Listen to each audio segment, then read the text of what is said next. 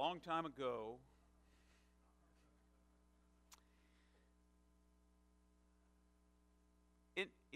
when I was growing up, schools were arranged differently in terms of grade levels and connections. Elementary school, it's all about buildings and how they can fit things together. Elementary school really went from first grade through sixth grade. There was no public kindergarten when I was growing up. And then junior high school was 7th through ninth grade. And then high school was 10th through 12th grade. And I still remember sharply entering the 7th grade for the experience of a lifetime of feeling judged, of feeling I didn't quite fit in, of feeling that my clothes weren't quite right, in a way that they're the same clothes I was wearing in the 6th grade. I don't know how it's possible to go over a summertime, 3 months, and suddenly be wearing the wrong clothes. But in the 7th grade, and as a 7th grade, I have pretty strong, decent ego strength now. I don't care if you like my clothes. I'm over it. But in 7th grade, that just is really huge. I mean, because people kind of make fun of you. You're little high waters. Your jeans don't go quite long enough. You don't have Levi's. When I was growing up, it was Levi cords. That's what everybody wore. We couldn't really afford Levi cords. We had made some hard decisions as a family. Dad worked. Mom stayed at home with us. And so there wasn't extra income for us to have snazzy Levi's. I would never have thought of Levi's as snazzy. Now, they're probably the least expensive jean on the market now. But in those days, it was. And so I still remember the sting of judgment, of feeling judged over something as stupid and idiotic as what I was wearing. Now, the unfortunate thing is, fast forward, adult 55-year-old James drinking his coffee this morning on my couch. And I'm looking out the front window. And I'm watching, nothing go by. Because at 7 o'clock in the morning, ain't nobody awake on Sunday morning in my neighborhood. I don't know where everybody is, still sleeping, still drinking coffee. I don't know. But there was nobody, and I was drinking coffee and looking out. And at 7 o'clock, the sun's coming up, and I see this woman walk by. And she's looking at her phone. And I'm thinking, my gosh, there are flowers. There's stuff you could be doing. And so I began to run the judgment pattern in my brain. The pattern I've been trying to break for years and years and years, and trying to work beyond. So when I hear this, when I take stock, once again, step 4, take a fearless moral inventory of my life. As I read it against this passage today that we're looking at, I find I come up just a little bit short. So let's look at this together. Now, by the way, if you have the printed update, you notice that I went all the way through verse 6. You can just cross that off because we're not looking at verse 6 this week. We're looking at verse 6 next week. James had an epiphany last night. I don't know what to do with the pearls and swine part of this particular passage. And then I realized it goes with verse 7 and beyond. It doesn't go with verse 1 through 5, no matter how they divide it in my Bible. So I will be talking about that next week. So you can look forward to some pearls and swine and pigs and stomping things and all sorts of exciting, holy things in front of dogs.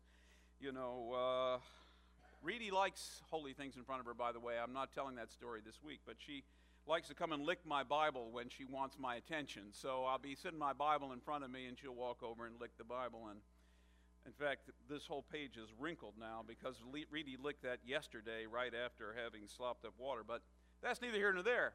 I chased a squirrel. I had to do it once in a while. There you go. Join me in chapter 7 if you want to read along. Of Matthew, still in the Sermon on the Mount. Jesus is teaching his disciples, and we're looking at verses 1 through 5. Don't judge, so you won't be judged. You'll receive the same judgment you give. Whatever you deal out will be dealt out to you. Why do you see the splinter that's in your brother's or sister's eye, but don't notice the log in your own eye? How can you say to your brother or sister, let me take that splinter out of your eye, when there's a big log sticking out of your eye. You deceive yourself. First take the log out of your own eye, and then you'll see clearly to take the splinter out of your brother or sister's eye. This was the gospel for this morning. Thanks be to God. Whatever you deal out will be dealt out to you. That was just enough right there. Just stop judging. Just stop. That's it. That's the entire sermon this morning. I would like for that to be. Now listen, if we were really being the church, we would really have been helping you for the last 2,000 years get past this whole judging other people thing. But we have had a terrible time of taking Jesus seriously in chapter 7, all along. If you want to go to one of the judgiest places there is on the earth, go to a church service on a Sunday morning. When you look at your neighbor and wonder why they aren't wearing certain things, or why they aren't as dressed up, or they're too dressed up, and don't they realize that we're casual, or blah, blah, blah. It's all this running commentary in your brain. And let me just tell you what. That's why nobody wants to come to church.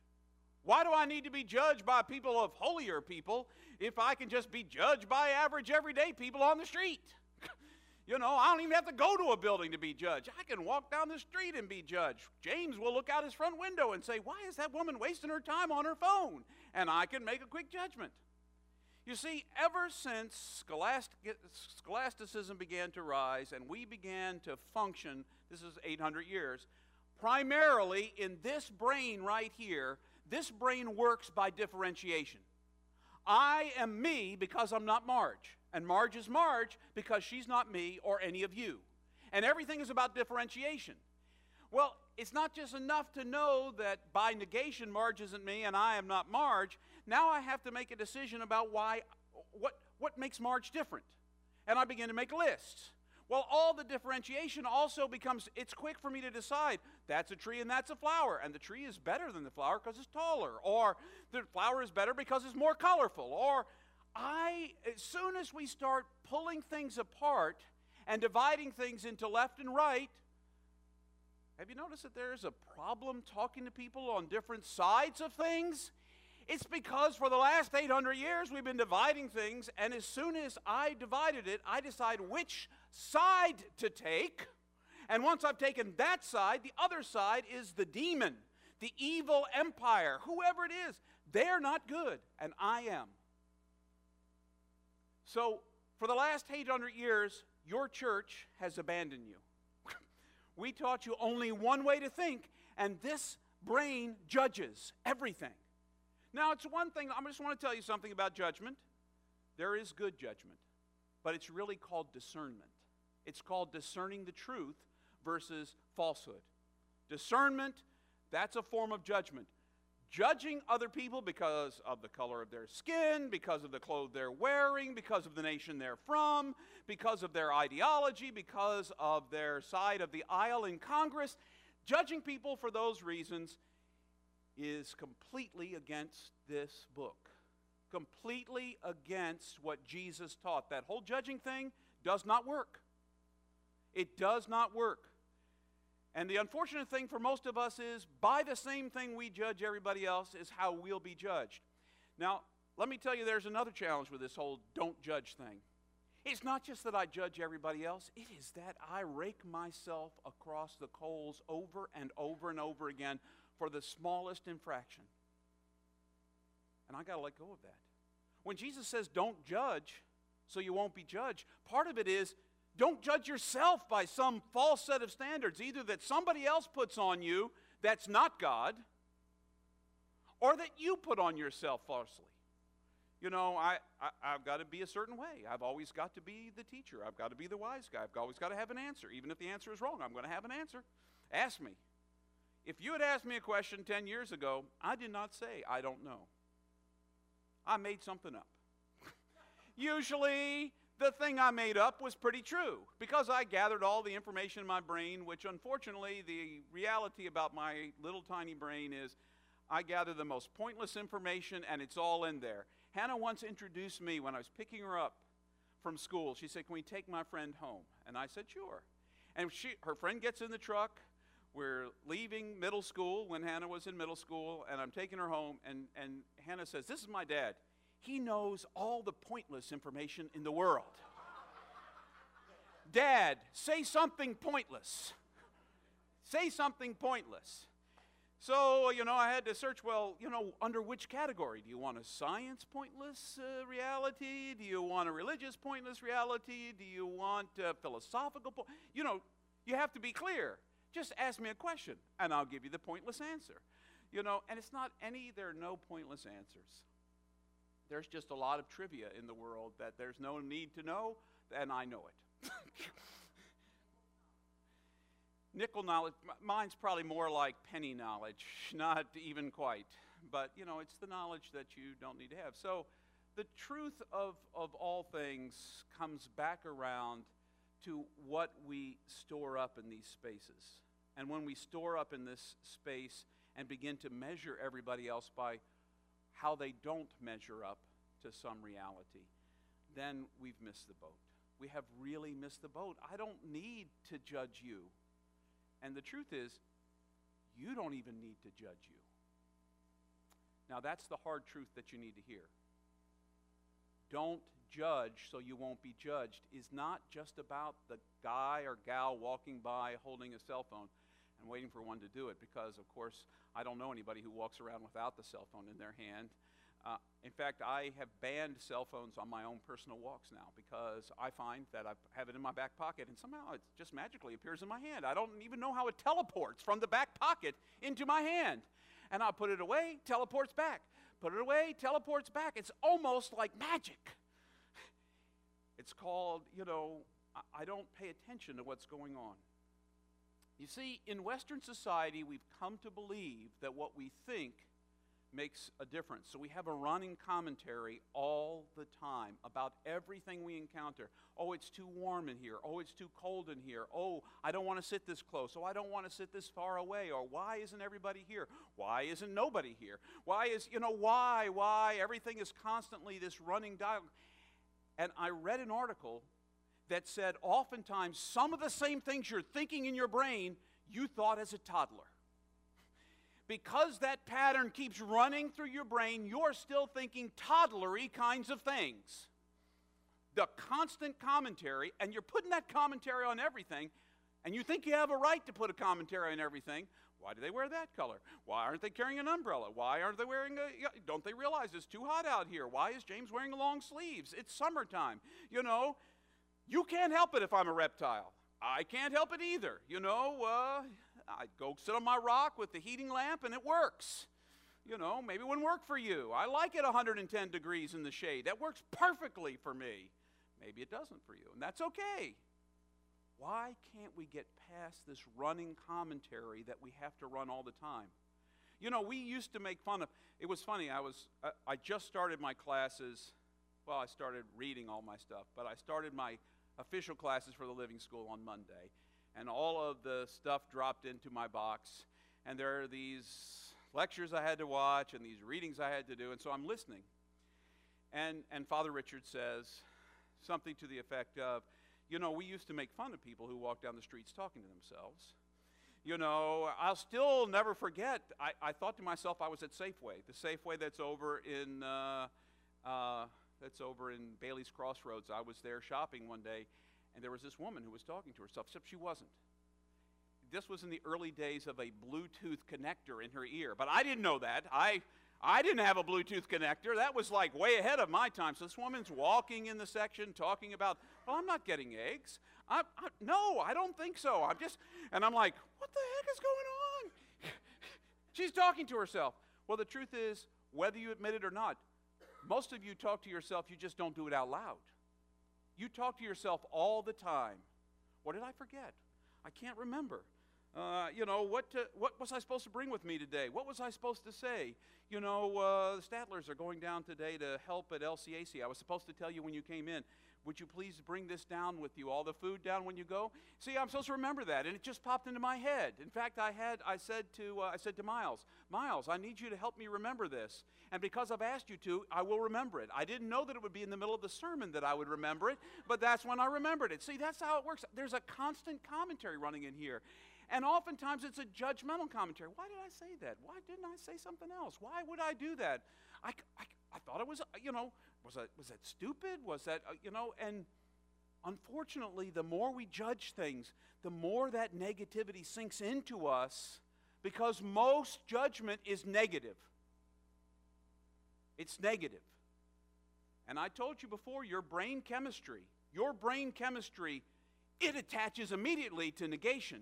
It takes 15 seconds for your brain chemistry to connect to something positive. So you have to really think about it for at least 15 seconds, something positive. I love Marge's blue blouse. It is very lively. It's beautiful. I like it. I'm going to have to think about that for a while and keep saying it to myself, and it will sink in. I liked where the sermon was going before I started. That kind of thing. And then you see how quickly it just turns negative. It just turns negative. How quickly can you turn from positive to negative? You internalize that, and then your internal dialogue becomes negative. And do you know what that ultimately does? It changes your brain chemistry. You begin to see the world negatively. Now, I'm not talking about people who have brain chemistry imbalances that are medical. I'm talking about as a person.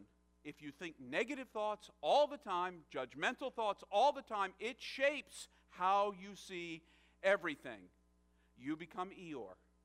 Walking down, everything is a rain cloud over your head. Everything is a rain cloud over your head.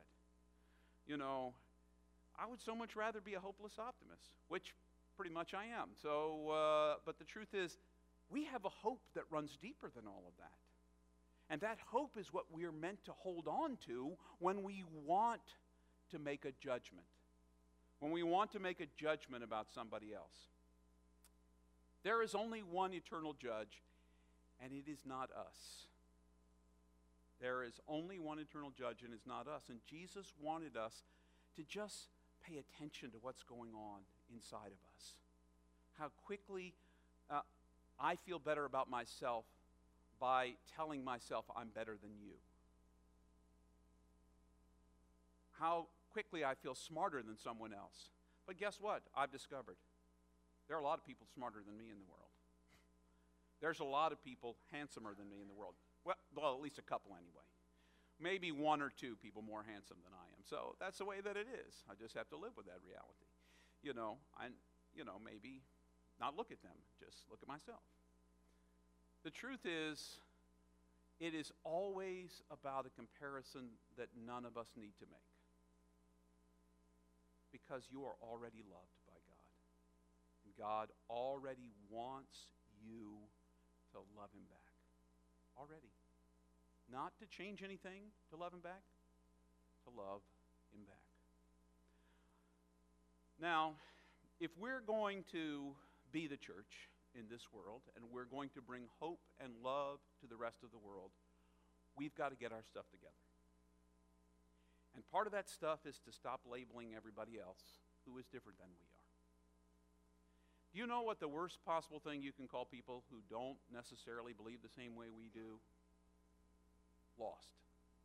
How would you like to be called lost? And begin every question or every conversation with somebody, well, I know you're lost, but if you'd only come to know Jesus, do you know what happened? Our conversation ended as soon as you said, I know you're lost, but. What are you, lost from what? I know exactly where I am. You're the one that appears to have your GPS out right now. I mean, what does that mean? It means you're different than I am, and therefore less than I am. There is nobody in the universe that God created that's less than anybody else. Nobody. Anywhere. I don't care who they are. I don't care what they believe. I don't care what they've done. There is nobody less than anybody else. They are all loved. You are all loved. No matter where you've been, no matter what you've done, you are already loved. God already loves everybody, whether they come to church or not. That does not mean you can stop, because I keep track of who comes. I keep track of all of you. So if you stop, I will know. I will know. There you go. See? Didn't that feel judgy? Didn't that make you want to come more? I used to be, when I first came to St. James, I had been trained this way. If you missed one Sunday, I called you. You missed one Sunday. This is Northern Virginia. This is what somebody told me when I called them on the phone. My second year at St. James. You know, the folks who had been raised in the church expected me to call them. Some of the other people, chose to come to church 2 Sundays in a row, and then the third Sunday didn't come. They were somewhere else. I called them, said, everything okay? Why are you calling me, James? You didn't come to church on Sunday. I did something much more interesting on Sunday, James. Oh, okay. All right, well, I'm so glad I called. Now I feel bad about myself and calling you. Bye. You know, the truth is, we can choose to do lots of different kinds of things with our lives. You've chosen to be here or online with us right now for a variety of reasons, and that is a gift. And that's the gift that it is. Receive it as a gift, not denigrate the people who haven't yet discovered what a gift it is to come and hang out and listen to great music and sing great music and have communion together and hear some guy talk about something or some gal talk about something that hopefully will be helpful in the rest of our lives. If we're going to be the church in the world, we've got to learn to stop drawing all those lines. Because clearly it's not helping anything. Suddenly it has become in our society, I don't think I grew up in this way, it has become in our society that if I disagree with you, that instead of trying to come to a compromise, I'm just going to talk louder. And then you're going to talk louder back, and I'm going to talk louder back to you, and then you're going to talk louder back to me, and then I'm going to scream and shake my fist. And then we're both going to have heart attacks, and there won't be that argument anymore, because we wonder why we're so stressed. Because we can't come to recognize there must be a third way. I don't have to be right, and you don't have to be wrong. There must be another way. You notice we don't worship a God who is just 2. We worship a God who's 3. You know why? Because we would try to pull that God apart, because we would have poles. This end, I'm really a father kind of guy. Well, I'm kind of a son kind of guy, or I'm a spirit kind of, whichever one we have all 3. So they all mix together, and they're an eternal dance, and it's a constant dynamic reality, and you cannot take sides because there's not a side. They're an eternal dance. We have to get past where our society is, because being the church is not modeling what everybody else does. And let me tell you something about faith. It's not winning a rational argument. Don't go to your neighbor and try to rationally win. I've memorized a lot of Scripture. Some of you may know more than I do. It's doubtful, but it's possible. And you can get into really great arguments with people and pull all sorts of scriptural stuff out of your hat, and then it turns ugly. And then what do they see? Do they see the love of Jesus coming out of you? Not even a little tiny bit. So guess what? You've completely defeated yourself, because in the end, we don't have a religious faith that makes sense. God chose, this is what Paul says in 1 Corinthians, God chose what is weak to shame the strong, what is foolish to shame the wise. What is foolish? We believe in a God who died for us. How much more stupid can you get? How much more foolish can you get? And that's what we believe. So ain't nobody out there any more foolish than we are. But there are some people, I know some atheists who are more loving than some Christians I know. We're going to get to a little section later on in the Sermon on the Mount. Not everybody who says, Lord, Lord, really knows me, Jesus says. Not everyone who says, Lord, Lord. And if I don't see love, but it's not my job to judge whether you've got love or not. But a lot of other people in the world will see your fruit. That's also in the Sermon on the Mount. That's coming up too. I want to tell you to stop judging. I need to tell you to get off the treadmill. See, the problem is, when you turn on the treadmill and it just goes until you turn it off, unless you have one of those timer kind of cool ones, but it goes until you turn it off. Same thing about your brain and commentary that's going on. You've got to get off. You've got to get off of that. So, got assignments for you. Assignments, here we go. James has got assignments. I just can't remember what they are, but that's okay. Here's what I think the assignments are. If centering prayer is not for you, gathered centering prayer, that's perfectly fine. Maybe you want to try it at home. Maybe you've tried it. It doesn't work for you. That's okay. either way. But centering is one way. Centering prayer is designed to take you off your thinking pattern, because you're supposed to let all of your thoughts go. When a thought comes, you let it go. When a thought comes, you let it go. When a thought comes, you let it go. And my brain has thoughts come all the time, and we've got to let it go. Because if you can break the treadmill, if I, on my home treadmill, got out my snips and snipped the thing that goes around and around in circles, it would be broken, and it would have been a waste of a lot of money that we have that treadmill. But it would no longer spin. It would no longer spin. You've got to break the cycle somehow. So, one way to break the cycle is centering prayer. Another way is just be awake to what you're thinking and stop. I was just thinking about so-and-so.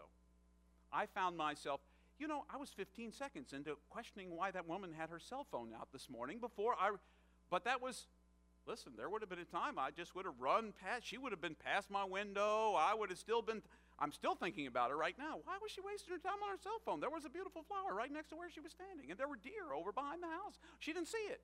See? I have to break it. I have to stop.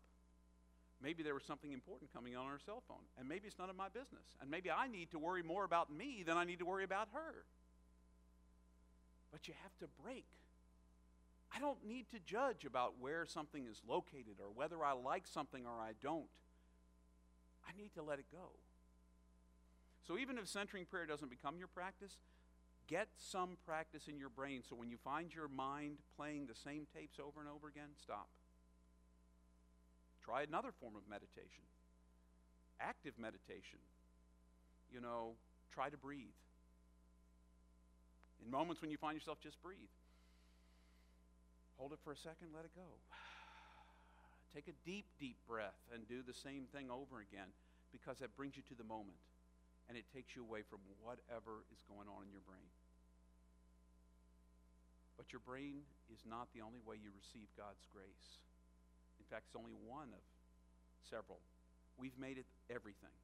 Rational thought, everything. Heart thought, body. We can know with our body, we can know with our heart, we can know with our head. I'm not throwing away the head. I'm just saying bring the heart and the body back. Your body knows if you touch the stove. That's body knowing. That's hot. Don't do it anymore. Learn to listen. Your body knows when you've stayed up too late. Go lay in bed. Don't watch one more binge program on Netflix. Let it go.